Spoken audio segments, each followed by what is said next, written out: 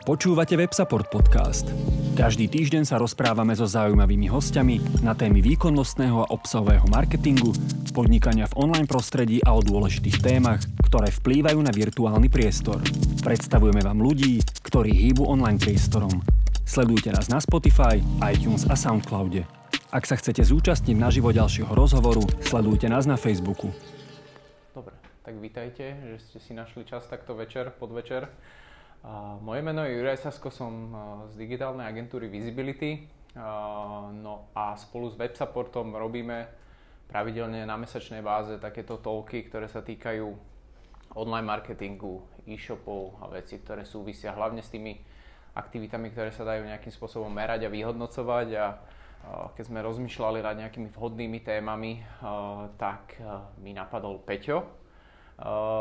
Peťo z toho pohľadu, alebo kvôli tomu, pretože vysvetlí možno nejaký kontext.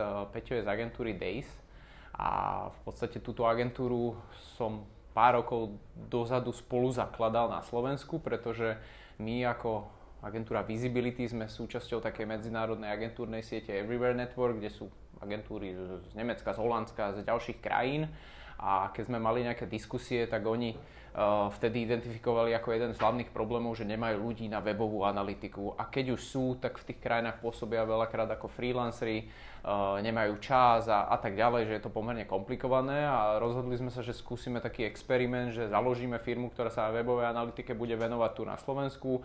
Budeme tých ľudí vychovávať postupne a oni budú môcť pracovať aj na tých väčších projektoch, ktoré sú práve na západe. Z toho práve potom vzýšiel Days, ktorého ja už teda nie som súčasťou, ale Days ako agentúra funguje ďalej a Peťo je quality manager v Dayse a v podstate je to človek, ktorý je tam od začiatku, a ktorého ja som ešte spolu prijímal, takže som rád, že prijal pozvanie. No a dnes by sme sa mali baviť naozaj o webovej analytike ako takej z pohľadu e-shopov a e-commerce biznisu. Ja mám pripravené nejaké otázky na diskusiu, ktoré potom dám priestor Peťovi, aby zodpovedal. Z tohto celého bude potom záznam aj vo videopodobe, aj v audiopodobe. No a bol by som možno rád, keby ste vy, keď budete mať nejaké akékoľvek otázky, čokoľvek, tak ľudne len zdvihnite ruku a zapájajte sa do diskusie, keďže je to diskusia hlavne pre vás. Ja mám pripravené nejaké otázky, ktoré možno aj mňa zaujímajú, alebo mohli by aj vás zaujímať, ale kedykoľvek sa zapojte. Ty by si chcel niečo dodať? Myslím, že si to dobre zhrnul všetko. Dobre, super. Tak áno. Chceš možno ešte o sebe niečo dodať? No, ako si povedal, tak ja som v Dayse začínal pred 3 rokmi vlastne od začiatku toho projektu. Ja som končil školu a hľadal som si nejaké, ja som akože mám IT background, to znamená, že vyštudoval som IT a hľadal som vlastne po škole, že kde je nejaké uplatnenie a vlastne tak som našiel vlastne ponuku ešte cez Visibility hľadom tejto medzinárodnej analytickej akadémie riešiť webovú analytiku, tak som sa tam prihlásil a som tu teraz 3 roky, čiže tak asi. Dobre, super. Tak dobre, no tak hovorím, mám nejaké otázky, takže ja sa budem pýtať a skúste sa zapájať, ak vám niečo napadne. Prvá vec, ktorou by som to možno vykopol, je taká možno bežná, že keď sa povie webová analytika, tak hlavne v dnešných alebo v našich končinách je to hlavne, že Google Analytics. A je to naozaj tak, akože je webová analytika hlavne o Google Analytics, možno keď to máš aj porovnať s inými krajinami alebo s rôznymi veľkosťami firiem, že aký je ten stav? Hej, akože do veľkej miery áno. Je to vlastne hlavne, akože je to taký jeden z najpopulárnejších nástrojov, čo sa týka webovej analytiky, z viacerých dôvodov teda. Jeden z nich je teda ten, že je to vlastne súčasťou toho veľkého Google produktového balíčka. Hej? A vlastne aj tá implementácia Google Analytics je pomerne jednoduchá, teda nie je až taká komplikovaná, je to nejaké predvolené, nejaké dobré návody, dajme tomu, ktoré je dobré nasledovať. Čiže je vlastne dobre dokumentovaný ten nástroj a je taký všeobecne populárny a tiež dôležitou vecou je, že je zadarmo. Čiže vlastne veľa biznisov, ktoré možno začínajú alebo sú nejaké menšie, tak vlastne chcú začať vyhodnocovať nejaké tie svoje dáta a to je vlastne taká nejaká prirodzená vstupná brána do toho sveta online alebo sveta webovej analytiky. Samozrejme, že ako ten biznis rastie potom, tak už sa tam naráža na nejaké obmedzenia toho nástroja.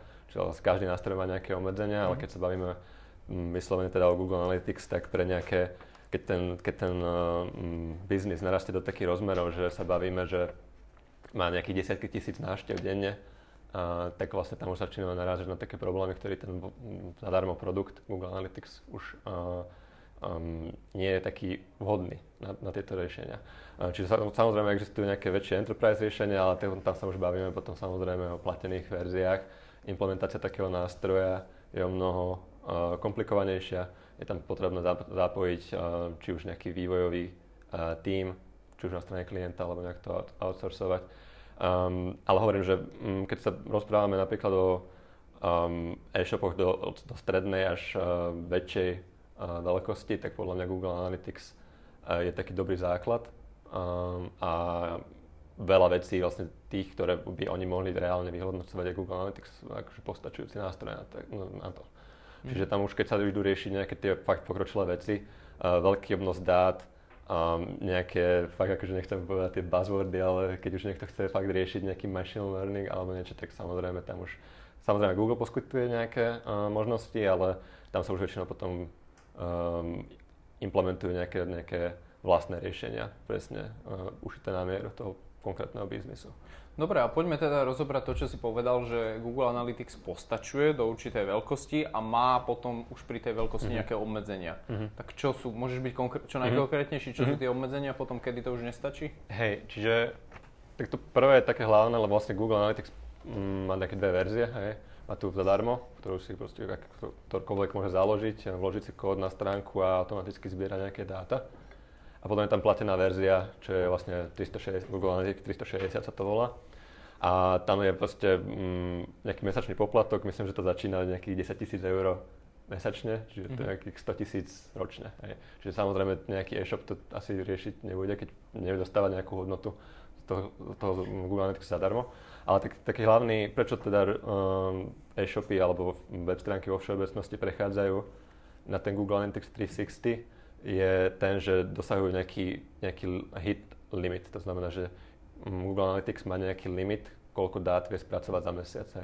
Takže to je 10 miliónov hitov, to znamená, že či už sú to nejaké page views, alebo nejaké eventy, alebo nejaké e-commerce dáta, tak maximálne do nejakého množstva. Potom vlastne Google začne posielať notifikácie, že tento účet je príliš veľký, mali by ste rozmýšľať na expanziu alebo na platenú verziu. Samozrejme sú tam aj nejaké ďalšie limitácie, to už sú skôr teda také produktové. To znamená, že napríklad Google Analytics voľná verzia môže maximálne definovať 20 cieľov. To znamená, že si definujem nejakých 20 konverzných momentov na stránke a tie sledujem.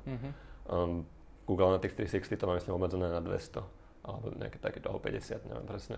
Takisto vlastné dimenzie, to znamená, keď chcem zbierať nejaké špecifické dáta o tom mojom biznise, tak som vo voľnej verzii obmedzený na 20 slotov, platená je 200, dá sa to ešte rozšíriť. Čiže to sú také tie produktové obmedzenia, ale potom je tam vlastne aj obmedzenia toho nástroja samotného, čo je vlastne väčší problém, lebo sa to nedá až tak jednoducho vyriešiť, teda tou migráciou na tú platenú verziu. A to je vlastne hlavne, že tá technológia, akým spôsobom funguje ten Google Analytics. To znamená, že napríklad Google Analytics funguje akože identifikuje používateľa na základe cookie. To znamená, cookie je nejaký malý súbor, dajme tomu, textový, drží nejakú hodnotu a sa ukladá do prehliadača. A vlastne on si ukladá nejakú túto cookie a na základe nej identifikuje toho používateľa, že toto je unikátny používateľ a znova sa vrátil na stránku, už bol predtým a tak ďalej.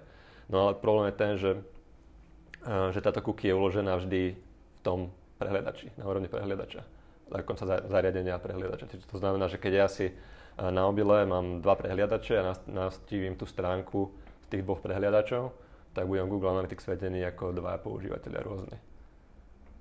Čiže nie je tam žiadne prepojenie a takisto to platí samozrejme pre druhé zariadenie. Ja si niečo pozriem na mobile, nejak prvýkrát prídem na stránku, napríklad nejakej organiky alebo niečoho. Môžem byť remarketingovaný samozrejme na tom zariadení, ale keď prídem domov a spravím nákup už priamo, že navštívim tú stránku, tak Google Analytics ma vidí vlastne ako dvoch používateľov a vyhodnocuje ma tak, že proste jeden používateľ mal jednu návštevu a hneď urobil nákup. To znamená, že my nevieme nejak spojiť tie dve návštevy, že áno, toto je vlastne jeden používateľ. A to vlastne 360 vie? No práve, že nevie. Že to je ten problém, práve, že som rával, že to je ten technologický, že prostom, že to je taký problém, ktorý vlastne ani tá 360 nerieši. No dobré, ale napríklad Google Ads, keď ti bežia reklamy, tak tam je... Cross-device nie je úplne? Nie. Oni majú akože sú tam nejaké možnosti, napríklad keď máš na stránke nejakú možnosť, že sa môžeš prihlásiť napríklad, tak potom sa to dá, hej, že on vlastne páruje tie účty kvázi, hej, že teda ja sa prihlásim na mobile a potom sa prihlásim neskôr na mojom notebooku, tak hej, tak sa to dá, použije sa ten identifikátor iný, nepoužíva sa cookie, ale používa sa nejaký identifikátor toho účtu, hej. Potom sa to dá. Ale na nejakej väčšej škále nie, akože Google predstavil myslím minulý rok, sa to volá, že Google Signals. A je to niečo práve také, že by malo umožňovať tú cross-device trackovanie, ale je to stále také, že dosť black box a nikto nevie presne, že ako to funguje. Takže zatiaľ, čo sme to akože tak interne testovali, tak sme mali to také zmiešané pocity, nazvime to. Ale sú aj iné nástroje, napríklad Facebook v poslednej dobe dosť investoval, vlastne Facebook bol možno rok alebo rok a pol, 2 roky dozadu. Vlastne sme používali Facebook len vyslovene, keď sme chceli spustiť nejaký remarketingový kód alebo skript, ale vlastne dosť v poslednej dobe zapracovali na tej vlastnej vlastnom analytickom toole.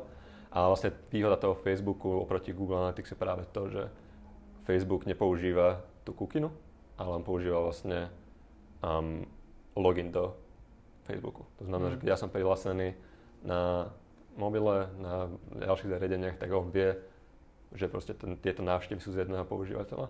Čiže to vlastne ten nejaký cross-device tracking naprieč tými zariadeniami mám Facebook o mnoho lepšie z tohto pohľadu poriešený a preto to je zaujímavé hlavne pre takých klientov, ktorí majú rôzne tzv. Omnichannel teda marketing, že je tam viacero touchpointov v priebehu tej nejaké nákupnej cesty alebo už akékoľvek, teda, tak práve Facebook je v tom, že možno tie kampane on reálne by možno vedel lepšie vyhodnocovať.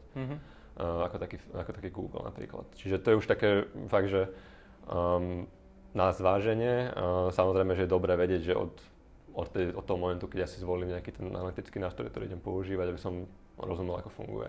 Tak k tomu sa ešte dostaneme aj k tým iným nástrojom a alternatívam. A ešte možno jedna otázka k tomu. Spomínal si ten hit limit 10 miliónov, ak sa nemýlim. Čo sa potom stane? Akože prestane mi merať Analytics? Alebo... akože máme aj účty, kde je to už viac ako 10 miliónov, podstatne viac a zatiaľ sa nič nedieje. Ani sme nedostali nejakú notifikáciu od Google alebo nič. A niektoré zase účty, ktoré sa len blížia k tomu limitu. 8 miliónov už dostávajú notifikácie. A čo to je za web, ktorý dosiahne, aby si to možno ľudia vedeli predstaviť, že ja neviem, stredný e-shop, veľký e-shop, kde už je to je veľmi veľký e-shop.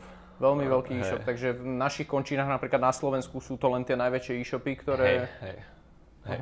Čiže to je vlastne, ako dajme tomu, že keď máme, dobre, tak bávame sa, že ako závisí to tiež od toho, že aké množstvo nejakých meraní tam je nastavených. Samozrejme, že keď napríklad na každej stránke meriam, že ak ďaleko sa používateľ zoskroluje a na každej stránke odpalujem 10 eventov, tak ten e-shop nemusí byť taký veľký, hej, a sa to nazbiera. Ale keď zbierame len, sa bavíme teda, že nejaké zobrazenia stránky, nejaký základný e-commerce, tak potom sa bavíme, že fakt, že to musí byť poriadne veľký e-shop.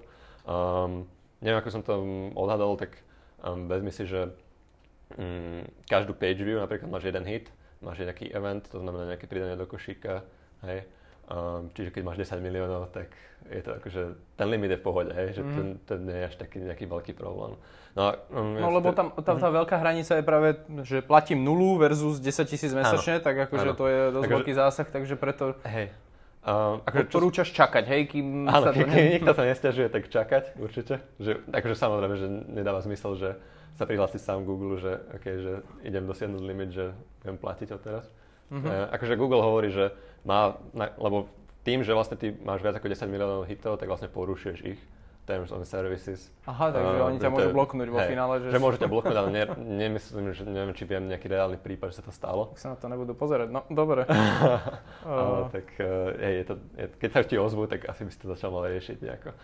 Najlepšie je sa to riešiť tak, že sa pozrieš, že čo všetko zbieraš, aké dáta a že čo z toho môžeš vyhodiť, lebo vôbec s tým nerobíš. A tým pádom vieš ten limit sa dostať dole. Možno taká anketová otázka, aby sme nezaspali nikto, že kto tu Analytics používa, už zdvihnite ruku. Používa tu niekto niečo iné? Čo? Matomo? OK. Facebook. OK. A má tu niekto 360 na nejakom projekte, alebo nie? OK, dobre, tak to len taký malý prieskum. No a povedz nám teda, padlo tu Matomo, ja osobne to vôbec nepoznám, takže možno bude ďalšia diskusia neskôr, ale ty povedz možno tie alternatívy, akože máme tu nejaký Adobe, máme tu x ďalších, ktoré sa venujú možno len nejakej čiastkovej analytike typu analytika vyhľadávania na webe alebo analytika nejaké heatmapy a podobne, ale taký komplexnejší nástroj ako alternatíva sú čo všetko? Hej, tak ako si spomenul, je tam ten Adobe Analytics, ale tak to je fakt, že mohutný nástroj, tá samotná implementácia je komplikovaná, čiže to nie je, to by som nepovedal, že je to nejaká alternatíva. A ten nie je ani zadarmo hlavne? Samozrejme je strašne drahý a akože aj tie prevádzkové náklady a samozrejme tá inštalácia by bola drahá, lebo to nie sú nejaké jednoduché veci, ktoré dokáže nastaviť. To fakt musí cez ten developerský tím a musí to byť priamo integrované. No dobré, a prečo nejaká firma si vyberie Adobe a nie zadarmo Analytics? To musíš spýtať tých sales. No z tvojho pohľadu možno, či tam je niečo? Akože väčšinou sú to podľa mňa nejaké fakt, že ten rozdiel je možno v tom, že aký má vlastne Google Analytics nastavený model a tú štruktúru tých dát, čiže on vlastne vyžaduje nejakú presnú štruktúru, akú očakáva. Čo znamená, bavíme sa, že o modeli hity, session alebo relácia usera, čo je už pomerne dosť zastaralý systém, lebo vlastne Google Analytics na tom beží nejakých 15 rokov možno. Teraz vlastne prednedávno predstavil takú alternatívu, k tomu sa možno môžeme dostať neskôr, ale vlastne tie enterprise riešenia ponúkajú vlastne fakt, že si tú štruktúru tých dát alebo tú dátovú taký warehouse si môžeš vlastne vybudovať sám podľa tých potrieb, ktoré ty presne potrebuješ. Hej. Čiže proste máš tam väčšiu voľnosť, samozrejme, máš tam väčšie možnosti, nie si tak viazaný tým nástrojom a vlastne potom sa už bavíme viac menej o tých raw data, akože, že to sú také neštrukturované, ale neagregované dáta, hej, že čiže on sa tam vlastne potom už vie viac menej už ako keby pristúpe k tomu ako do databázy, hej, že proste robí si tam vlastne nejaké selekty nad tým. Čiže tam aj tá úroveň tej znalosti musí na tej strane klienta musí byť vyššia.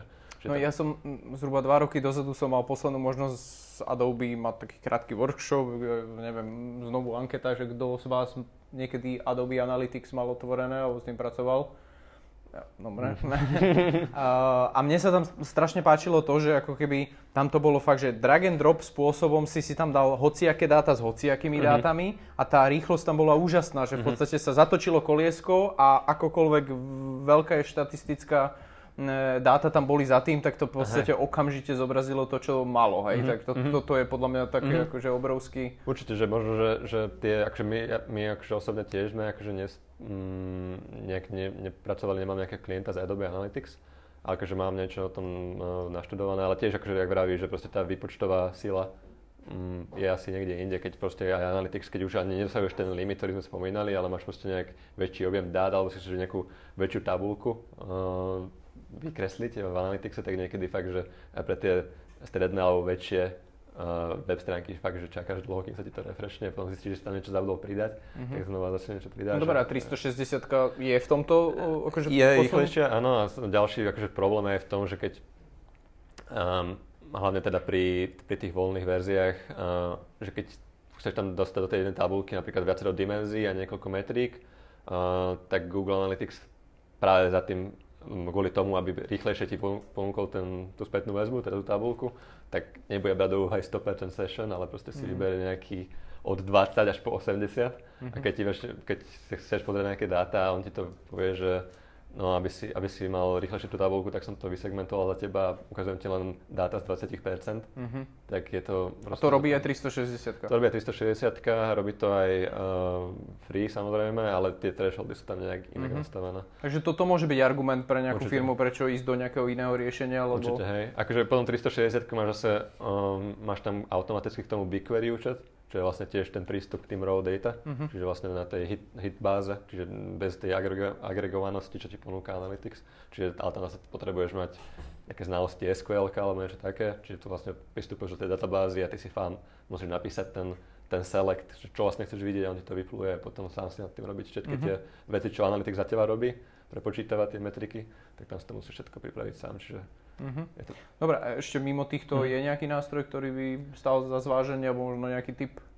Ako, si myslím, že ako keď chceš riešiť takú analytiku ako všeobecnú, že hľadať nejaký problém na webe, tak podľa mňa akože ten Analytics, Google Analytics je akože fajn, akože a tieto alternatívy Facebook Analytics, možno to Matomo, myslím, že to je tiež zdarma.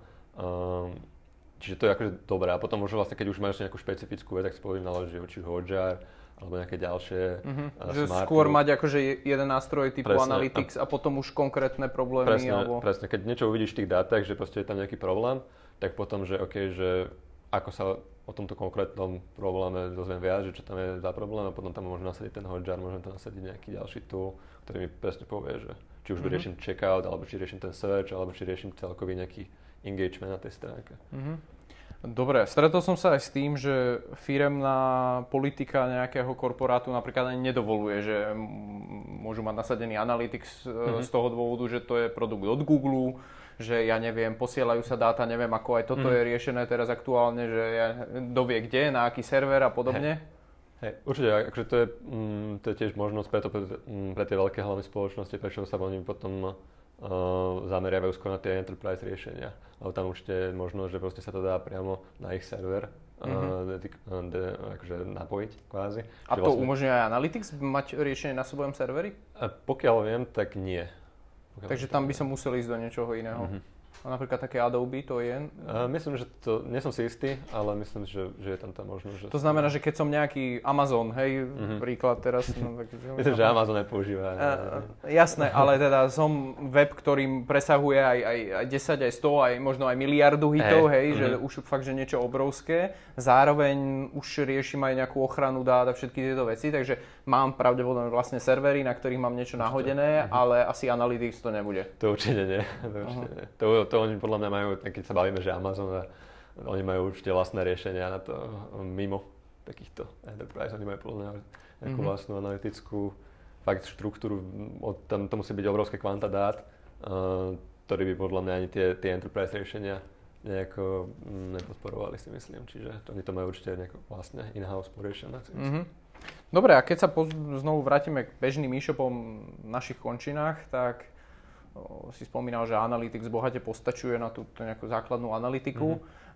Ako by mohol vyzerať taký nejaký ideálny ekosystém nástrojov na analytiku, hej, že Analytics plus proste nejaké konkrétne veci, tak keď si zoberieš bežný e-shop, ktorý má nejaké problémy alebo výzvy typu e-commerce, merania, správanie užívateľov na webe a podobne, že čo sú také odporúčané nástroje? Alebo celkovo ten ekosystém, ako by mohol vyzerať? Hej. Tak vždy si treba vybrať najskôr, teda rozhodnúť sa pre nejaký ten základný nástroj analytický. Hej, čiže keď sa bavíme, že Google Analytics alebo Facebook Analytics, ktorý budeme primárne používať, že to je vlastne ja som povedal, že ten ekosystém, ako si to nazval, by sa mohol skladať nejakých takých troch častí a vlastne tá jedna časť by bol ten analytický hlavný nástroj, ktorý vlastne bude zbierať tie dáta o interakciách tých používateľov na webe. A potom potrebujeme nejakú takú strednú vrstvu medzi stránkou a tým nástrojom. To znamená, že to je nejaký tag management systém väčšinou. To znamená, že v tej vrstve vlastne my riešime to, že tie dáta, ktoré posielame či už do toho analytického nástroja alebo tých ďalších prípadných, sú konzistentné a všade sa posielajú proste rovnaké dáta. Lebo keď sa to proste, samozrejme Analytics si vieš priamo prepojiť s webom, či priamo ho nasadiť na web, bez tohto systému, nejakého tag management systému, ale tam proste potom narážeš na ten problém presne, že keď to robíš pre ten analytický nástroj, potom pre Google Ads alebo Facebook alebo ďalšie nástroje, tak tam vznikajú rozdiely, lebo stále to dávaš tomu developeru zapracovať a on si to stále spraví po svojom a potom na konci mesiaca sa pozrieš na tie dáta Takže je to v podstate Google Tag Manager, hej, o čom sa bavíme, áno, a prípadne možno v rýchlosti povedz, že čo ešte iné by mohlo byť namiesto Tag Manageru? Je tam, tuším, že tiež Adobe má vlastný nejaký nástroj, ani neviem, že nejaký ďalší ma nejak nenapadá. My akože fakt pracujeme s Google Tag Managerom väčšinou a je to úplne postačujúci a vlastne Google Tag Manager vlastne vie fungovať aj bez toho, aby ste mal Analytics. Hej. Čiže vlastne to je nezávislý nástroj na správu tých tagov, to znamená správu nejakej tej dátovej vrstvy. Čiže vlastne Google Tag Manager môže fungovať nezávisle bez toho, aby som tam nejaká požiadavka, aby som teraz musel posielať dáta do Analyticsu. Takže to je tá dátová vrstva a potom? A potom je tam tá reportovacia, alebo nejaká tá analytická, hej. Čiže tak dávam dokopy, ale sú to rôzne veci. Tak potom sa chcem na tie dáta nejak pozerať, hej. Či dá sa to samozrejme v Analyticse, tam máš nejaké možnosti, ale ideálne je na to použiť akože nejaký vlastný nástroj tiež na tú vizualizáciu dát alebo reportovanie, dashboardy. Vlastne Google, súčasťou toho ekosystému od Google je Google Data Studio, čo je vlastne nástroj na vyslovene vizualizáciu dát. Výhodou je, že si tam vieš prepojiť dáta aj z iných zdrojov, nielen z Google Analytics, vieš tam napojiť či už nejaké jednorazové súbory, nejaké CSVčko, nejaké tabulky zo sheetu alebo nejaké ďalšie dáta. Rôzne sú tam pripojenia, či už na Facebook a tak ďalej. Čiže vlastne tam vieš dostať dáta z viacerých zdrojov a potom ich skombinovať do určitej miery a vytvoriť nejaký report. Hej. Nie je to akože Data Studio je skôr fakt taký, že reportovací nástroj alebo dashboardovací, že urobíš tam pekné grafy a potom to dáš niekomu prezentovať nejakému či už klientovi. Ale zase keď tam chceš robiť nejakú analýzu v tom, alebo fakt, že nejaké prepočty, nejaké dáta, nejaké operácie nad tými dátami, tak to nie je nástroj, ktorý by som zvolil, lebo samozrejme má nejaké obmedzenia a potom sa bavíme teda už na tej analytickej časti, akože samozrejme do istej miery sa to zase tiež dá v Analyticse, akože tam tie prepočty tiež nevieš veľmi dobre robiť, ale tak buď si ich teda vyexportuješ úplne najzákladnejšie, vyexportuješ si dáta z Analyticsu, dáš si teda nejaký Google Sheet a tam už máš o mnoho väčšie možnosti, hej, máš tam nejaké vzorce, vieš tým nejako pracovať, keď nevieš nejaký iný nástroj, napríklad Arco alebo Python alebo niečo. Proste začneš, exportuješ si ich z Analyticsu, dostaneš ich do Sheetu a môžeš s nimi ďalej robiť nejaké prepočty, dajme tomu. Ak sa to chce riešiť na nejakej viac sofistikovanejšej báze, tak potom tam prichádzajú na programovací jazyk R, čo je vlastne R, a to je vlastne štatistický nástroj s veľkým množstvom knižníc, kde si taktiež vieš importovať dáta priamo z Analyticsu. Máš tam nejaké rôzne modely, už keď chceš riešiť, alebo nejakú pokročilú analytiku, tak tam máš na to pripravený takú pôdu. Čiže tam, samozrejme, tam poskytuje tiež nejaké možnosti vizualizácie, alebo si tie dáta zase vyexportuješ do nejakého súboru a potom ich zase vizualizuješ v Data Studio. No a potom nejaké čiastkové problémy e-shopov, jak sme už načrtli Hotjar a čokoľvek iné, čo by... Hej, tak to určite, že Hotjar je vlastne nástroj na nejaké získavanie nejakých dát o nejakých takých, by som povedal, že skôr že kvalitatívnych, takých, čo nevidíš v Analytics, hej, že vidíš, že máš nejaký problém v checkoute, napríklad e-shopu, proste máš nejaký veľký drop-off userov na prvom kroku a pozrieš sa na to, všetko funguje, nechápeš, že prečo tí používateľia odchádzajú, tak väčšinou sa tam použije teda ten Hotjar alebo nejaký takýto iný podobný nástroj, ktorý vytvára nejaké, či už si povedal, tie hitmapy, to znamená, že ak sa používateľia navigujú tým webom alebo tou konkrétnou stránkou, alebo sa tam po prípade pridá nejaký nástroj, ktorý zbiera nejakú kvalitatívnu spätnú väzbu od tých používateľov, lebo nie všetko vieš vyriešiť len tým, že sa pozrieš na tie kvalitatívne dáta, ale potom potrebuješ v nejakom momente, keď už identifikuješ problém, ale potrebuješ vedieť, že z tých dát, čo ja zbieram, nie som schopný povedať, že prečo, aký tam je problém, tak potrebujem nejakú spätnú väzbu, tak sa ich proste spýtaš, že proste vidíme, že ste odišli, nedokončili ste nákupný proces, aký bol problém, a potom sa pozrieš na tie dáta zvlášť. Čiže určite Hotjar alebo podobné nástroje, ktoré zbierajú tie interakčné dáta. Akože Hotjar, spomenul tie heatmapy, tak ja mám s tým taký osobný problém, lebo Hotjar vlastne vytvára tie heatmapy na základe pohybu myši. A ja si myslím stále, že to je, alebo klikov, alebo nejakých interakcií. A práve, že na týchto stránkach väčšinou býva problém, že tam tá interakcia nie je vôbec, alebo začne vyplňať a odíde v nejakom kroku. Čiže vlastne tiež nevieš to celkom po všetkých prípadoch použiť. Čiže tiež treba mať akože dobrý case, že fakt, že OK, že viem, že teraz nasadím tam ten Hotjar a budem si vedieť, mám nejakú hypotézu a budem si to vedieť týmto overiť, že keď to tam, ja toto očakávam, že tam vidím, keď to tam je, tak OK, poďme to fixnúť, keď nie, tak späť plánovaniu a že čo tam môže byť za problém. Dobre, priestor pre vás, nejaké priebežné otázky? Nie, zatiaľ nie. OK, tak kľudne sa aj hláste, keby niekomu niečo napadlo. Nech to potom nezabudne.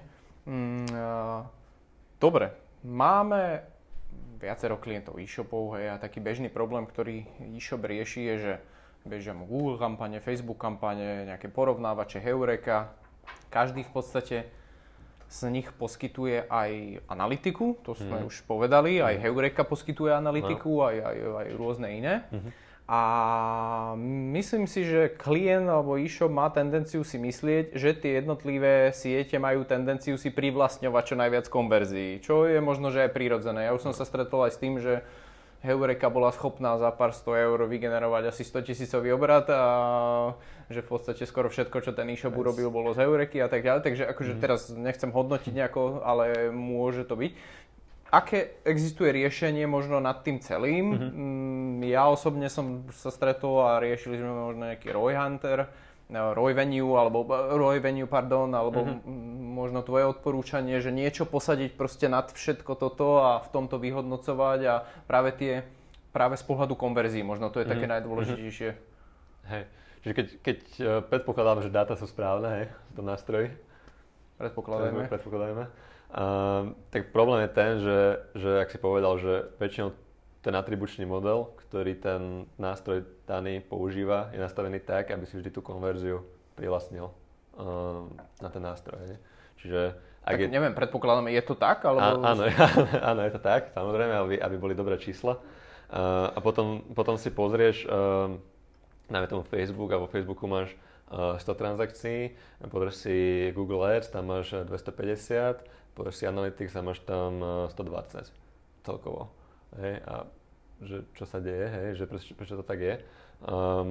Toto máme akože jednu z najčastejších otázok, že proste nesedí počet konverzií v týchto jednotlivých nástrojoch. No, odpoveď väčšinou, keď teda predpokladáme, že tie dáta sú správne, ktoré tam posielame, je práve rozdiel v tom, že každý z nich používa nejaký iný atribučný model.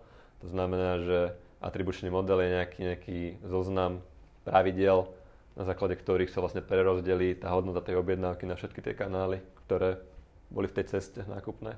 Hej, čiže keď ja napríklad mám 3 interakcie s webom, prídem prvýkrát z organiky, potom sa vrátim cez nejaký remarketing Facebook a nakoniec konvertujem z Google Ads, tak Facebook by reportoval tú transakciu ako jeho, Google Ads by reportoval tú transakciu ako jeho a Google Analytics by to reportoval ako Google Ads, pretože Google Ads Google Analytics používa last non-direct click, to znamená, že posledná návšteva z nedirectu vlastne je v tom atribuovaná 100% konverzie.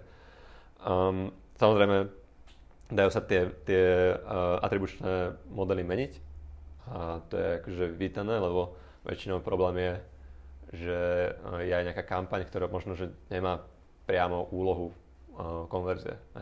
Proste neočakávam, že z tejto kampane, ktorú mám, že budem mať tisícky konverzií, má nejakú inú úlohu, či už je to nejaký brand awareness alebo čokoľvek.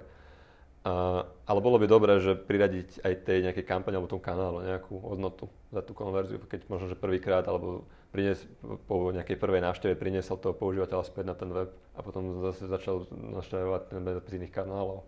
Nakoniec spravil ten nákup. Čiže tam vlastne sa to práve rieši potom na ten atribučný model a tak, ako si povedal, že je to potrebné riešiť v nejakom neutrálnom nástroji, ktorý má vlastne taký rozhľad nad všetkým. Čiže či už to môžeš použiť aj v Google Analytics, tiež tam je možnosť vytvárať si vlastné atribučné modely, alebo potom používaš nejaké také nástroje, ako si spomenul, že ROI Venue alebo ďalšie. Čiže vlastne nie je to ani otázka toho nástroja, ale ten atribučný model, ktorý používaš. Hej. V Analyticse máš niekoľko prednastavených, okrem toho vlastne Direct. Máš tam atribučné modely, ktoré ti rozdelia vlastne celku, dajme tomu, že nákup bol 100 € a boli tam 3 kanály, tak ich to rozdelí rovnomerne, hej, že 33, hej, a 1 € bude mimo. Ale čiže vlastne to rozdelí rovnomerne.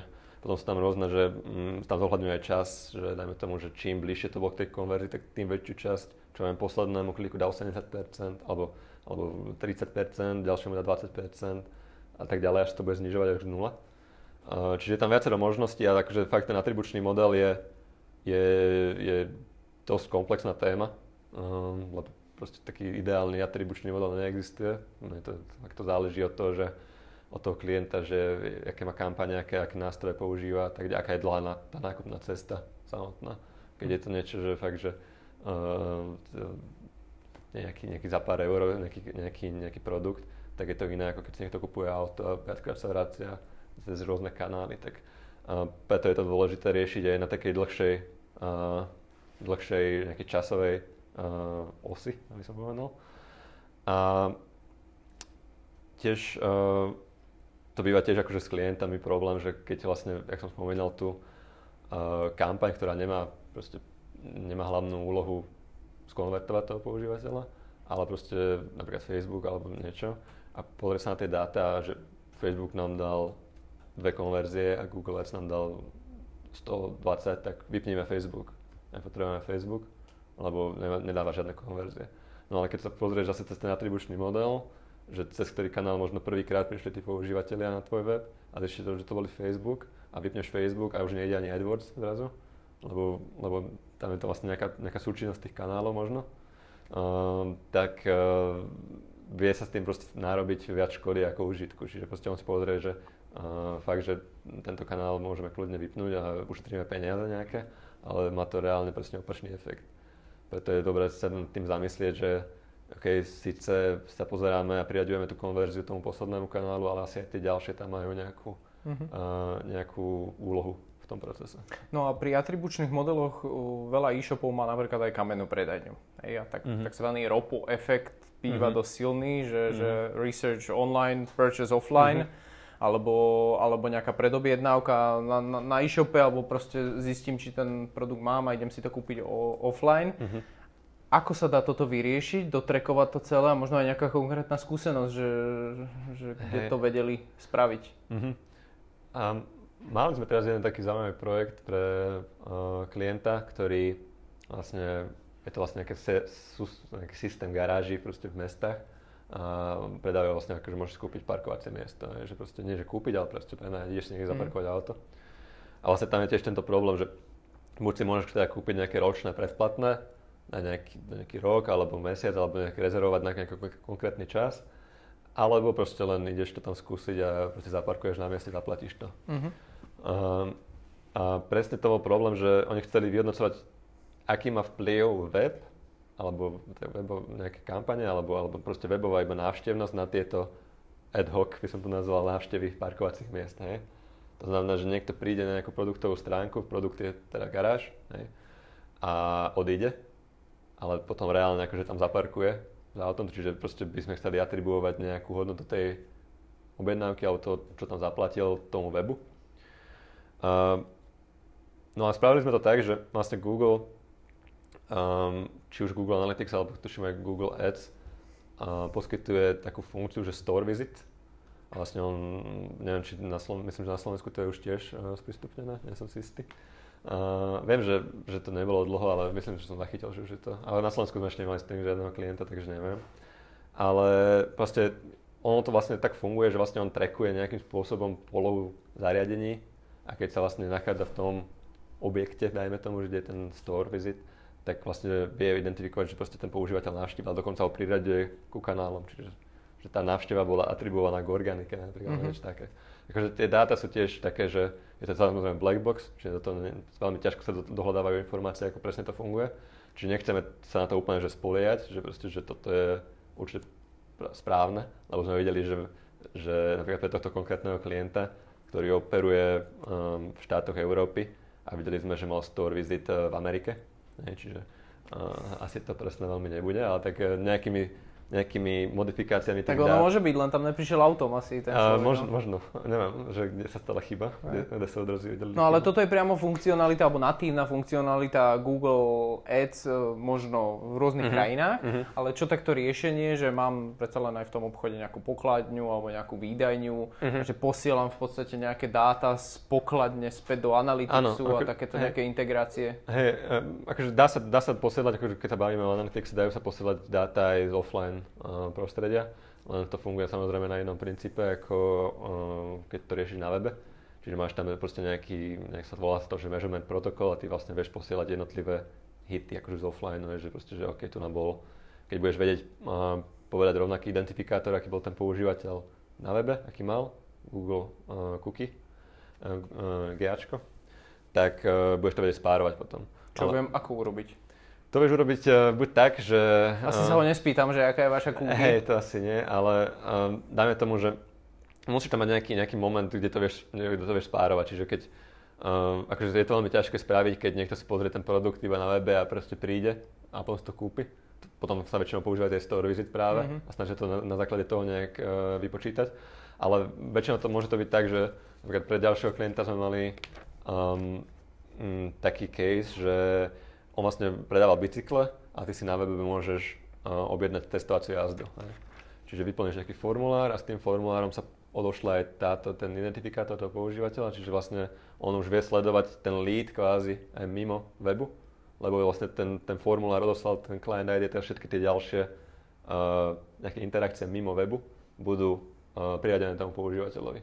A teda potom, či sa to pošle do Analyticsu, alebo sa to nechá nejakom šíte a potom sa to vlastne len importuje do toho reportovacieho nástroja, to už je potom vec akože na tom klientovi väčšinou, že či na to má kapacity, lebo tam väčšinou treba už zahrnúť aj nejaké IT oddelenie alebo nejaký developerov. Čiže buď sa to teda nechá v nejakom šíte, kde bude teda client ID a nejaký stav toho leadu, dajme tomu, že prišiel na testovaciu jazdu, vyskúšal si tieto 3 bicykle a kúpil si tento. Čiže potom vieme to prepojiť, že okay, že tento lead bol vyplnený z tejto kampane a nakoniec viedol k tomu, že si ten bicykel kúpil. Čiže tak nejak, že sú tam nejaké možnosti, akože samozrejme je to obmedzené. Potrebuješ mať nejaký kľúč, aby si prepojil tú návštevu z webu s tým offlineom. Čiže... Dobre, znovu výzva na otázku. Má niekto niečo medzi tým? No. Dobre, tak pýtam sa ďalej, ešte máme nejaký čas, chvíľu. Zaujímalo by ma ďalej možno, že čo bol taký najväčší fail, keď ste dostali do rúk nejakú analytiku nejakého klienta, môže byť aj veľmi konkrétny, a zistili ste, že to je proste, že to merajú úplne že zle. Ja viem, že to býva veľmi časté, že tam niečo sa meria zle, ale je samozrejme rozdiel, že nemám nastavené nejaké meranie konverzie, ale dáta sú správne a rozdiel je, keď proste to, čo tam vidím, vôbec nie je pravda. Takže čo sú také časté chyby, alebo možno aj najväčší fail, ktorý si videl? Takých väčších failov bolo niekoľko, ale tak možno taký, čo sme riešili v poslednej dobe, bol, že vlastne klient mal implementovaný celý Enhanced e-commerce. To znamená, že od začiatku dajme tomu, že bol produkt a teda meral, že koľkokrát ten produkt zobrazí, koľkokrát si ho pridá do košíka, koľkokrát vôjde do nejakého nákupného procesu a koľkokrát si ho kúpi. No a problém bol ten, že on vlastne tým, že to bolo zle nastavené, tak sa tie dáta posielali niekoľkokrát na každej stránke. Teda ja som si pozrel produkt raz, ale tým, že som si zaskreloval, tak som to poslal nie raz, ale 3 až 6 krát. Ale problém bol, akože nebol by problém, kebyže to je konzistentne, sa to posiela 6 krát, lebo sa to dá proste nejak upraviť v tom Analytics, že okay, že viem, že tieto dáta sú 6-násobne nadhodnotené, tak je proste deleno 6 a viem sa na tie metriky reálne pozrieť. Len problém bol, že my sme to nevedeli určiť, že koľkokrát bolo to nadhodnotené, bolo to niečo medzi 3 a 6. Čiže podľa dĺžky scrollovania presne, čiže ale keď sa chceš pozrieť na nejaké dáta, že ktoré produkty sú najnavštevovanejšie alebo ktoré sú najviac pridávajú do košíka, tak sa pozráš na nejaké dáta, ktoré si myslíš, že ten produkt je najnavštevovanejší, pritom nemusí to tak vôbec byť. Čiže to bol taký problém, že to sa už neopraví v tých dátach, lebo vlastne Google Analytics je taký, že proste keď tam už tie dáta raz pošleš, tak už to neopravíš nejako. Že v podstate len to zabudnúť a začať merať. Zabudnúť dať tam pripomienku do Google Analytics, že odteraz je to fixnuté a že aby bolo jasné, že prečo tam je zrazu taký veľký drop, 6-násobný. Takže bývajú takéto veci, alebo potom, keď je tam napríklad platobná brána a vlastne platobná brána je vždy prejdeš na nejakú inú doménu, potom sa vrátiš na nejakú thank you page. A keď tieto platobné brány vlastne nie sú vylúčené v nejakom, sa to volá, že referral exclusion list, neviem, ako sa to volá po slovensky, nejaký zoznam odkazujúcich stránok. Najmä tomu vlastne, keď je tam doména zaradená, tak nebude vlastne, nepreruší sa tá session. To znamená, že ja keď prídem z organiku a proste vyplním prídem až na koniec procesu a zaplatím to a vlastne tá platobná brána je vylúčená z týchto zdrojov, tak vlastne uvidím originálny zdroj, hej, že to bol organik. No a keď to tam nie je, tak všetky transakcie sú priradené týmto platobným bránam. A potom na konci mesiaca, že idem spustiť tieto kampane a potom na konci ďalšieho mesiaca poďme ich vyhodnotiť a vidíš, že všetky transakcie boli priradené Tatra Banka SK alebo Slovenská sporiteľná SK. Treba tam viac inzerovať. Asi majú, dobrý konverzný pomer majú. Čiže to je také, a to už tiež neopravíš, hej? Čiže môžeš tam, zase dá sa to do istej miery akože opraviť tým, že si spravíš vlastný atribučný model, kde vylúčiš túto doménu, aby nemala žiadnu hodnotu a priradíš to nejakej predchádzajúcej. Ale tak to je také, že zaplatanie diery len také, že proste neriešiš ten reálny problém. Čiže to treba potom vždy opraviť. Akože keď nutne potrebuješ vyhodnotiť tie kampane, tak sa to dá ešte nejako zachrániť v tomto prípade. Ale potom sú aj také problémy, že väčšinou sa na tú analytiku alebo na nejaké to meranie vôbec nemyslí.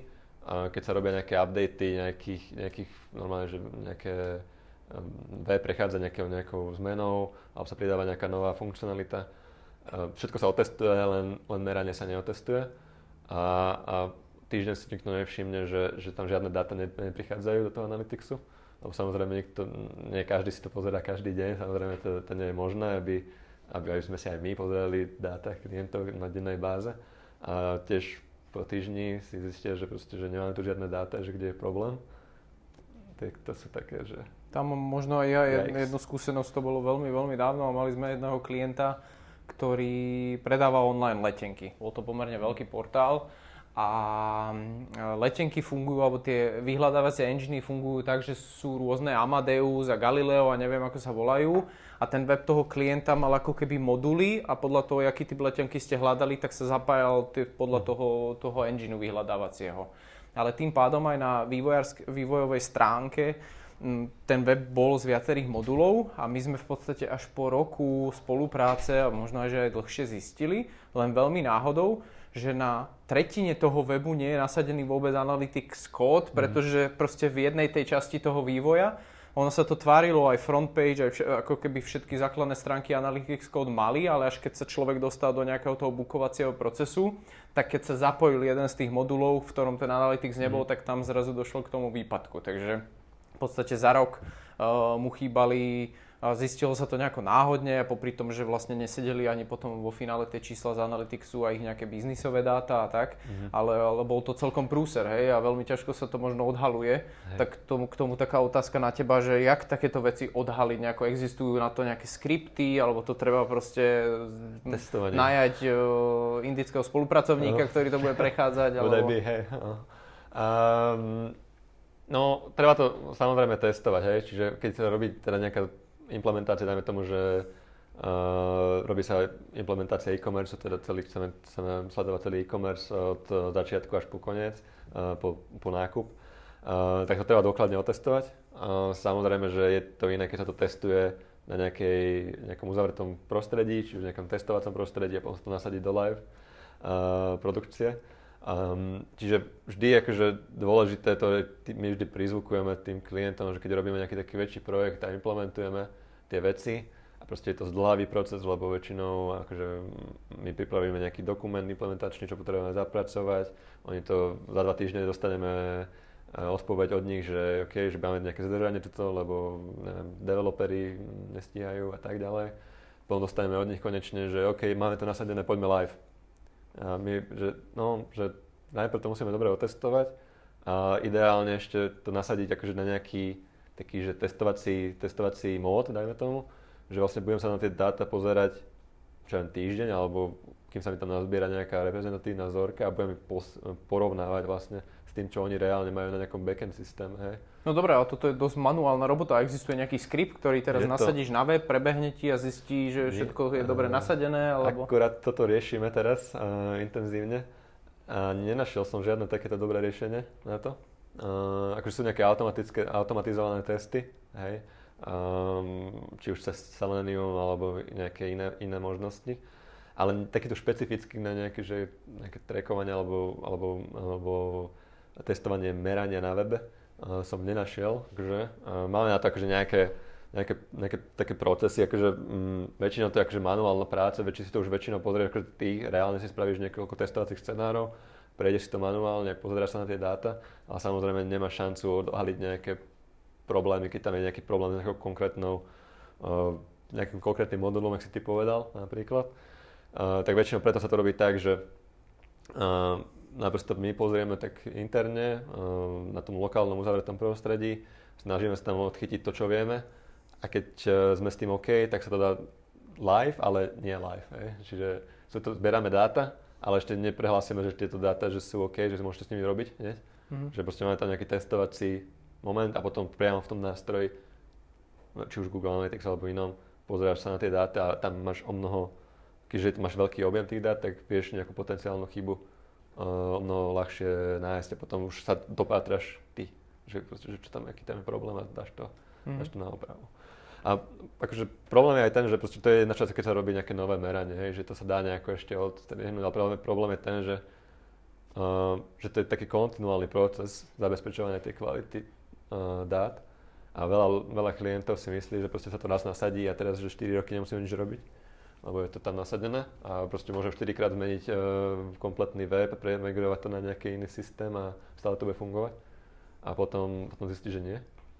Čiže je to taký kontinuálny proces a preto my sa snažíme akože aj tých klientov tak vzdelávať o tom, že aby mysleli na tú analytiku a na tie merania už v tom procese, že vývoja, keď oni proste pridávajú nejaké nové prvky alebo nejakú novú funkcionalitu na ten web, tak OK, že asi by sme mali na to myslieť teraz, že ako sa toto bude merať, potrebujeme niečo zmeniť v aktuálnom meraní alebo nie. Čiže už to je o tej vlastne kultúre alebo tej vyspelosti toho klienta, že OK, že viem, že toto je nejaký zásah, ktorý by mohol ovplyvniť to, čo meriame.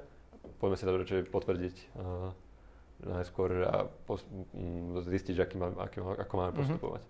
A spomínaš si na nejaký prípad, že by klient nevedel o tom, že niečo zle meria alebo nemeria a že by na základe toho spravili nejaké zlé biznisové rozhodnutie alebo vypálili by proste nejakú kampaň, ktorá vôbec bola založená na nejakých dátach, ktoré boli zlé? Takže takýto extrémny prípad sme našťastie nemali ešte aspoň, čo si pamätám. Akože ono väčšinou, veľa klientov nevie, že tie dáta sú zlé a proste rešpektujú tie výsledky tých kampaní také, aké sú. Sladká neznalosť. A to je, akože, otázka je, že čo je horšie, že nevieš, že tie dáta sú zlé a proste, že si proste v tom, že je to OK, alebo potom zistíš, že sú zlé, že boli zlé celú tú dobu. To potom radšej ani mu to nehovorí.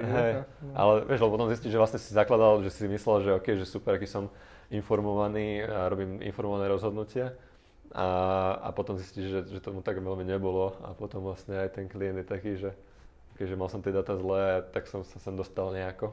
Hej? Že nevidíš, že tú missed opportunity, alebo myslím, že tak sa to volá, že proste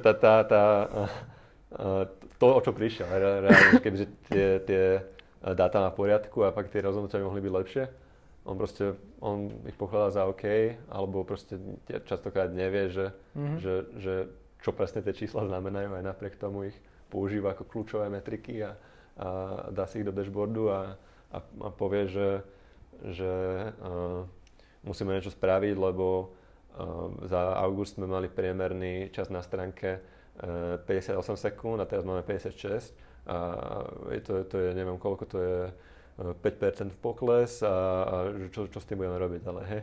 A pritom je to taká metrika, že, okay, že je to vôbec relevantné toto, že čiže to je zase taká druhá vec, čo často riešime, že snažiť sa namieriť hlavne tých menej analyticky vyspelých klientov na to, že aby merali fakt, že radšej menej, ale fakt, že také veci, ktoré reálne môžu nejaký ten biznis nejakým pomôcť a nezakladá to na nejakých takýchto metrikách, ktoré väčšinou sú úplne inak rátané, ako si oni myslia. Lebo sú to tie black box metriky, ktoré Google Analytics poskytuje. A myslia si, že tomu rozumejú a už len keď sa bavíme o tých používateľoch, tak proste vidíte tam 100 používateľov, on si myslí, že to bol 100 unikátnych používateľov naprieč zariadeniami a pritom to tak nie je. Bolo to 100 používateľov z rôznych 100 zariadení, dajme tomu, alebo 100 cookies z toho. Vlastne. Čiže okay. Dobre, a moja asi jedna z posledných, a možno, že aj posledná otázka je teraz najsexy slovo príde GDPR, ktoré je v platnosti už v podstate vyše roka. Bolo okolo toho obrovský báz, všetci to riešili, mali sme aj klientov, ktorí radšej povypínali kampane, aby len neurobili niečo zlé a podobne. A potom sa to nejako celé dalo do normálu, možno, že aj s prvými zisteniami, že vlastne ani tety na úradoch netušia, že čo majú pokutovať, nemajú pokutovať a čo sa má merať, nemá merať a podobne. Možno, že aj vidíš, robíte aj pre klientov proste na západe, hej, a máte zároveň klientov aj tu, že či je v tom nejaký rozdielny prístup voči GDPR agende ako takej a z pohľadu webovej analytiky, že čo sa teda zásadne zmenilo za ten rok aj niečo. Čiže ak si spomenul, že máme teda klientov či už v Holandsku alebo Nemecku a v Nemecku už aj predtým, ako GDPR prišlo, tak oni tam vlastne to e-privacy alebo nejaké zabezpečenie tých dát, oni to tam dosť intenzívne riešili a tam aj boli ako reálne pokuty ešte pred GDPR. Čiže oni to tak dosť citlivo riešili, čiže oni keď došiel GDPR, tak fakt, či už to boli Holanďania alebo Nemci, tak oni to fakt z toho spravili normálne, že produkt a proste fakt, že že ideme implementovať teraz nejaké riešenie, aby vaša stránka zbierala len tie dáta, ktoré reálne používateľ dá súhlas. Čiže tam proste normálne tie bannery už neboli len také, že naša stránka používa cookie, OK, ale bol tam fakt taký obrovský banner, kde bol proste veľký odsúhlasený odstavec, čo tam musí byť napísané. A pod tým si mal presne možnosti, že s akými trackovacími skriptami alebo cookinami súhlasíš, aby boli ukladané na tvojom zariadení.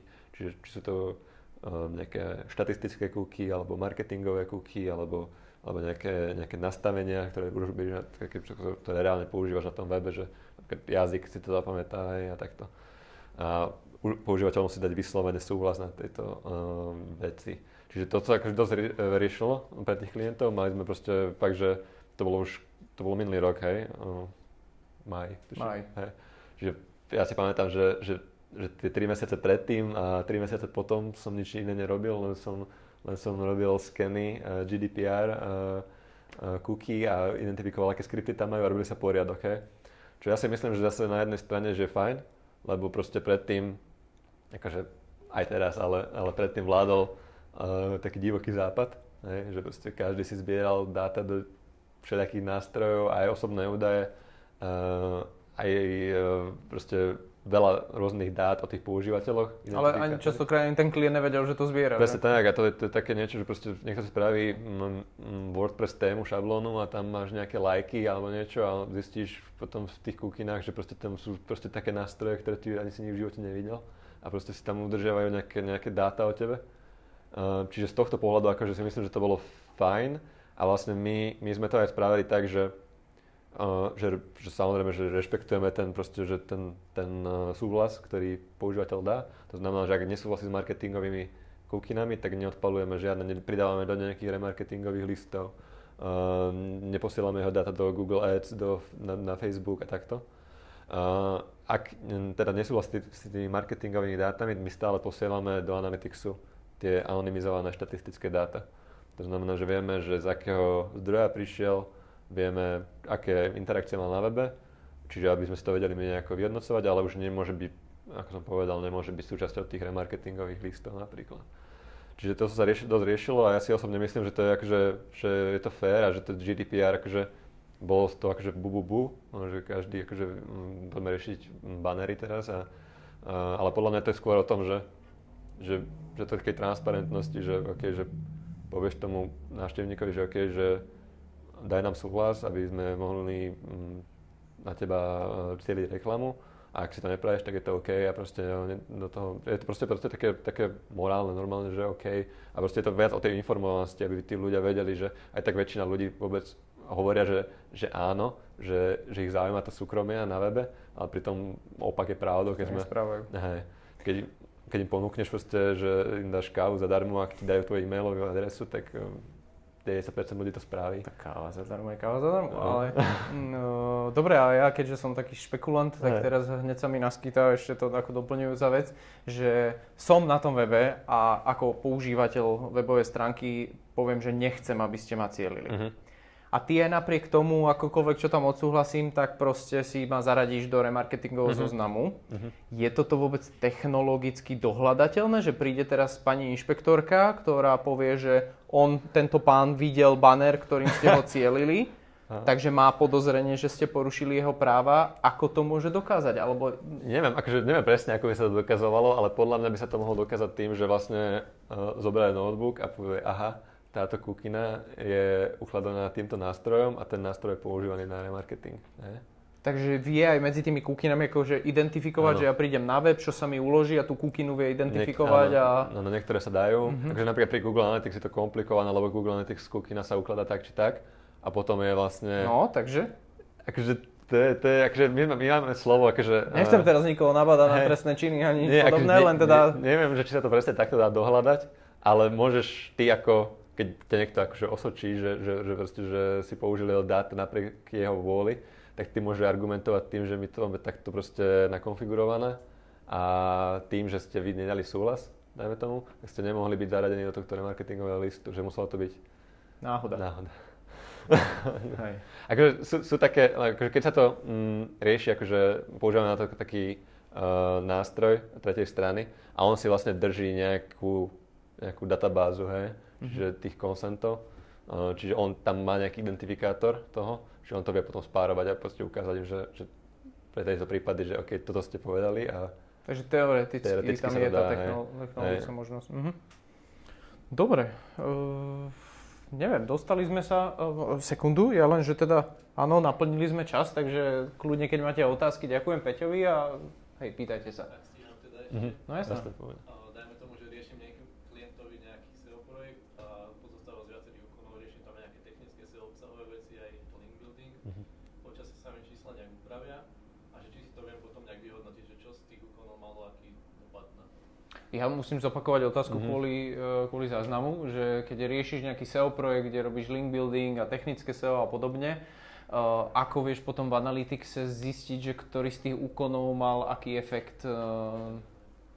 Hej, to konkrétne asi sa nedá, myslím, v Analytics takto povedať, že presne, že ktorý úkon mal proste vplyv na tú organiku, ale môžeš to celkovo akože zamerať na tú organickú návštevnosť, hej. To vieš povedať, že proste, že OK, že tu sme začali s týmto SEOom a začali sme riešiť nejak SEO a potom si analyzovať tú organickú návštevnosť, to sa dá, ale takto myslím, že konkrétne nejaké úkony to si myslím, že skôr nie. Ako mne jediná vec k tomu príde ako vhodná, že keď robíš akúkoľvek aktivitu marketingovú, tak keď používaš Analytics, tak málo ľudí to využíva, sú tam takzvané poznámky v tej timeline a málo annotations, alebo jak sa to volá po anglicky. A je to fajn aj historicky si tam dávať. Teraz som zmenil titulky na webe, alebo teraz som zmenil, ja neviem, pridal som descriptions a podobne, že vždy sa potom aj spätne vieš pozrieť, že keď sa nejakým spôsobom napríklad tá organika hýbala, tak to mohlo byť od nejakého momentu. To je len za mňa akože taký typ, že málo to vidím u klientov, že by sa to reálne používalo. Hej. To je dobré, akože používať tie anotácie vo všeobecnosti, že keď sa tam robia nejaké zmeny alebo sa začne niečo na nejakom projekte pracovať, tak sa to zaznačí tam. A potom, keď sa na tom spätne pozrieš za rok, tak vieš povedať, že prečo som tu teraz zrazu mal takýto veľký pík, niečo, proste nejakých dát alebo nejaké metriky, lebo už za rok nebudeš vedieť, čo sa tam presne stalo, keď to máš tú anotáciu, že OK, bola to nejaká kampaň, alebo bolo to začali sme riešiť SEO, tak vieš, že od toho momentu, že sledovať nejaký ten progres, ale takto nejakú konkrétnu aktivitu, to asi nie je v Analyticse. Neviem, či sme zodpovedali. Asi nie, ale... Asi nie, ale... Dobre, má niekto niečo? Ja mám dve otázky. Dve otázky. Jedna je taká jednoduchá, že tie anotácie, že či nemáš nejaké skúsenosti s tým, že či sa to dá niekde reportovať, alebo nejakým APIčkom dostať z toho Analyticsu niekam preč. V minulosti som sa o to snažil a... Takže ja znovu zopakujem, že prvá otázka je, že či tie anotácie sa dajú nejakým spôsobom cez API alebo akokoľvek exportovať z Analyticsu. Myslím si, že nie, ale zase videl som nejaký tool, ktorý bol akože tretej strany tiež a dal si importovať niektoré. Akože do toho rozhrania Analyticsu. Že nie exportovať, ale importovať. Hej, že napríklad tento konkrétny tool, že on importoval notifikácie, že keď boli štátne sviatky konkrétnej krajiny, hej, že na každý štátny sviatok, deň v roku, tam importoval anotáciu, že štátny sviatok. Ale ten export som, myslím, že nie, že myslím, že cez API, neviem, že či sa tam vôbec dá pristúpať k tomu, lebo to je na úrovni účtu, akože toho účtu, Google účtu, ktorý vlastne ako tvoj alebo nejaký firemný, tak na tom účte je vlastne zriadená tá anotácia. Takže neviem presne, že či cez API sa k tomu dá pristúpiť, ale myslím si, že nie. Ale nie som si istý, to by som musel pozrieť. A potom ešte druhá otázka, že na to GDPR, že či máš nejaký typ nejakého toolu, ktorý presne robí to, že oddeluje tie veci. Neviem, mne napríklad príde, že taký tag manager by to mohol robiť, keďže tam sa vkladajú tie veci a on by mohol o tom rozhodovať, alebo či nie. Znovu to zopakujem, že ohľadom GDPR, či je nejaký typ nástroj, ktorý dokáže práve tie cookiny selektovať alebo dávať možnosť tým užívateľom, či to robí tag manažer alebo niečo iné. Čiže keď sa bavíme akože tom, lebo potrebujeme odchytiť nejaký ten súhlas toho používateľa, čiže bavíme sa väčšinou o nejaké cookie lište, len vyzerá trocha inak ako zvykla a je tam viac možností. Čiže vlastne my, čo musíme spraviť, je musíme nejak odchytiť tú voľbu toho používateľa. A či už sa na to používa, teda my väčšinou máme akože dve riešenia, máme jedno také, ktoré sme vlastne vybudovali akože my, in-house, to je vlastne taký banner pokročilejší, kde si zaznamenáme, že či používateľ súhlasil s marketingovými cookinami alebo nie. A potom presne v GTM-ku na základe tejto voľby, ktorú si my uložíme paradoxne do cookiny, rozhodujeme o tom, že či môžeme tie marketingové skripty odpaľovať alebo nie. To sa rieši na úrovni GTM-ka. Ale nevýhoda takéhoto riešenia je, že napríklad nemáme ako dokázať práve ten consent, čo si sa pýtal. A potom je samozrejme nejaký tool, on sa volá Cookiebot, čo je vlastne cookie lišta, ktorá sa importuje na web, dá sa to úplne customizovať. A tá vlastne Cookiebot si robí to isté, čiže je tam integrácia s GTM-kom, čiže v GTM-ku nastavíš nejaké pravidlá, že kedy sa ten marketingový skript môže alebo nemôže odpáliť. Ale navyše si aj zachováva ten nejaký timestamp, že kedy bol ten consent daný, aká bola hodnota takého zariadenia a takéto veci. Čiže to je ten rozdiel. Ale áno, je najlepšie to riešiť cez GTM-ko a pristupovať k nejakej hodnote. Musí to byť urobené cez cookie alebo potom nejak server-side, ale tak to by bolo nejak komplikovanejšie. Takže Cookiebot je jeden z tých typov. Hej. Čiže väčšinou sa tá hodnota akože uloží do cookie a potom v GTM-ku porovnám, že OK, mám tu Facebook pixel a chcem ho odpaliť na všetkých stránkach, ale chcem ho zablokovať, ak marketingové cookie neboli akceptované. A to spravím v GTM-ku veľmi jednoducho. Čiže, a tam preto aj to GTM-ko je tak dôležité, tá vrstva, presne nad takýmito vecami tam máme kontrolu. Keď to je všetko hardcorenuté, tak nemáme.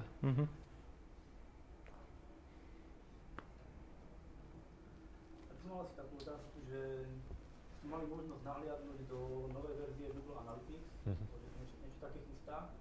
A vlastne už keď príde tá zmena, že ako sa na to pripraviť, na tých účtoch, či je to bude taká radikálna zmena, či tam treba urobiť nejaké zmeny. Takže otázka je, či si mal možnosť nahliadnúť do nového Google Analytics a že ako sa na to pripraviť, keď to bude taká radikálna zmena. Áno, mal som. Lebo je to vlastne už voľne dostupné, už je to ako v beta verzii, čiže ktokoľvek si môže založiť tento nový účet Google Analytics. Vlastne, aby som približne povedal, že o čo ide.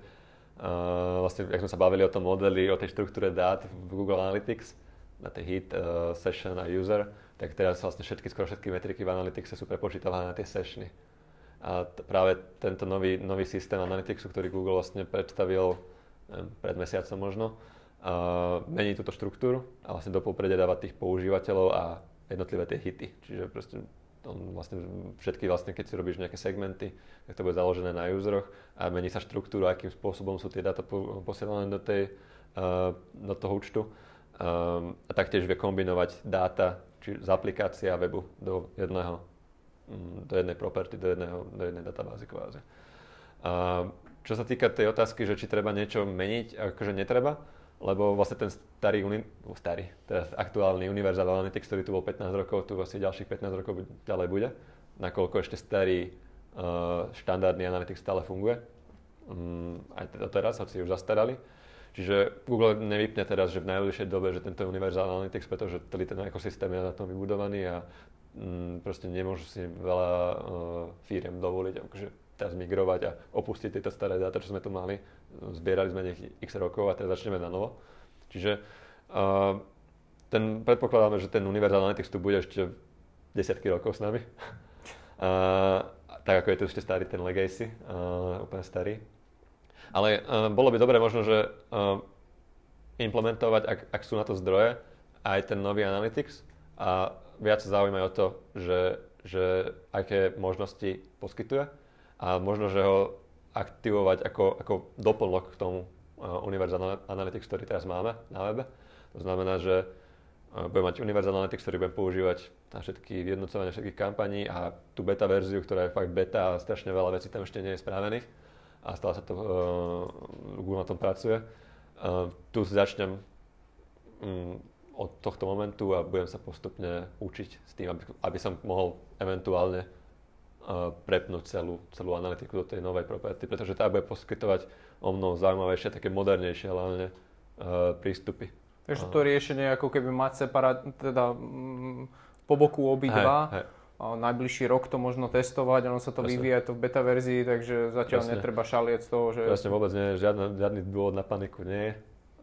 Universal Analytics hovorím, že tu bude dlho ešte, takže je to akože nejaký taký doplnok. Málo zdrojov ešte ohľadom toho, čiže fakt akože tie veľa vecí tam ani nie je dotiahnutých a nie je ani úplne jasné, že ako sa tie dáta tam presne majú posielať. Čiže je to stále všetko také zahalené rúškom tajomstva, ale inštalácia je veľmi jednoduchá, čiže ak ten web má Google Tag Manager, tak proste je to jeden tag kvázi. Založím si novú property, ktorá je troška komplikovanejšie založiť, ale už sú na to návody. A proste budem to priebežne akože paralelne zbierať do tých nástrojov a možno si porovnať tie dáta, že ako vyzerajú v jednom, druhom. Čiže tak nejak. OK. Dobre. Posledná otázka, keby nie. Tomuto ešte sa spýtam, že a nie je problém mať viacej napríklad Google Analytics zbierania na jednej stránke, že vlastne nebijú sa medzi sebou alebo si nekradnú tú premennú alebo niečo podobné? Opakujem, že či nie je problém mať viacej asi meracích kódov z Analyticsu napríklad na jednom webe, že či potom na sebe nejako sa nebijú medzi sebou a tie dáta sú OK? Nie je to žiadny problém, akože to je dosť bežná prax dokonca. Že máme viacero akože tých property ID, čiže viacero property ID akože kvázi databáz, akože je to účet a pod nimi môžete mať viacero tých databáz kvázi. A bežne to robíme napríklad pre jazykové verzie.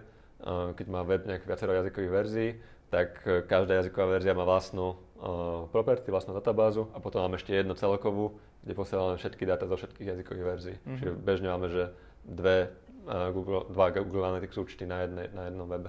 A samozrejme, akože môže sa stať, že pri tej konfigurácii, že tam môže byť nejaký konflikt, ale keď sa rieši to cez Google Tag Manager, tak by tam nemal byť žiadny problém. Že ten problém nie je na strane Google a samotného merania, ale skôr, že niekto tam ľudská niečo... chyba jedine, ale hovorím, že ak sa používa Google Tag Manager a vytvorím si jeden tag pre jednu property a druhý tag pre druhú, tak tam nie je žiadny problém. Bude fungovať. Budú používať rovnaký identifikátor obidva, čiže tam nie je žiadny problém. Dobre, tak tu by som to možno ukončil. Peťo tu možno nejakú minútku ešte bude, takže keď potom off record budete mať nejakú otázku, tak možno kľudne, teraz som ťa zdržal, že? Možno tam zostali vzadu ešte nejaké chlebíčky, takže kto bude najrýchlejší, tak ho získa. A neviem, no ja vám ďakujem za účasť, za pozornosť. Pevne verím, že to bolo aspoň trochu informačne prínosné a snad sa vidíme teda pri nejakom ďalšom talku, takže ďakujeme.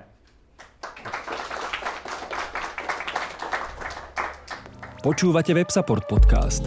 Každý týždeň sa rozprávame so zaujímavými hostiami na témy výkonnostného a obsahového marketingu, podnikania v online prostredí a o dôležitých témach, ktoré vplývajú na virtuálny priestor. Predstavujeme vám ľudí, ktorí hýbu online priestorom. Sledujte nás na Spotify, iTunes a Soundcloude. Ak sa chcete zúčastniť naživo ďalšieho rozhovoru, sledujte nás na Facebooku.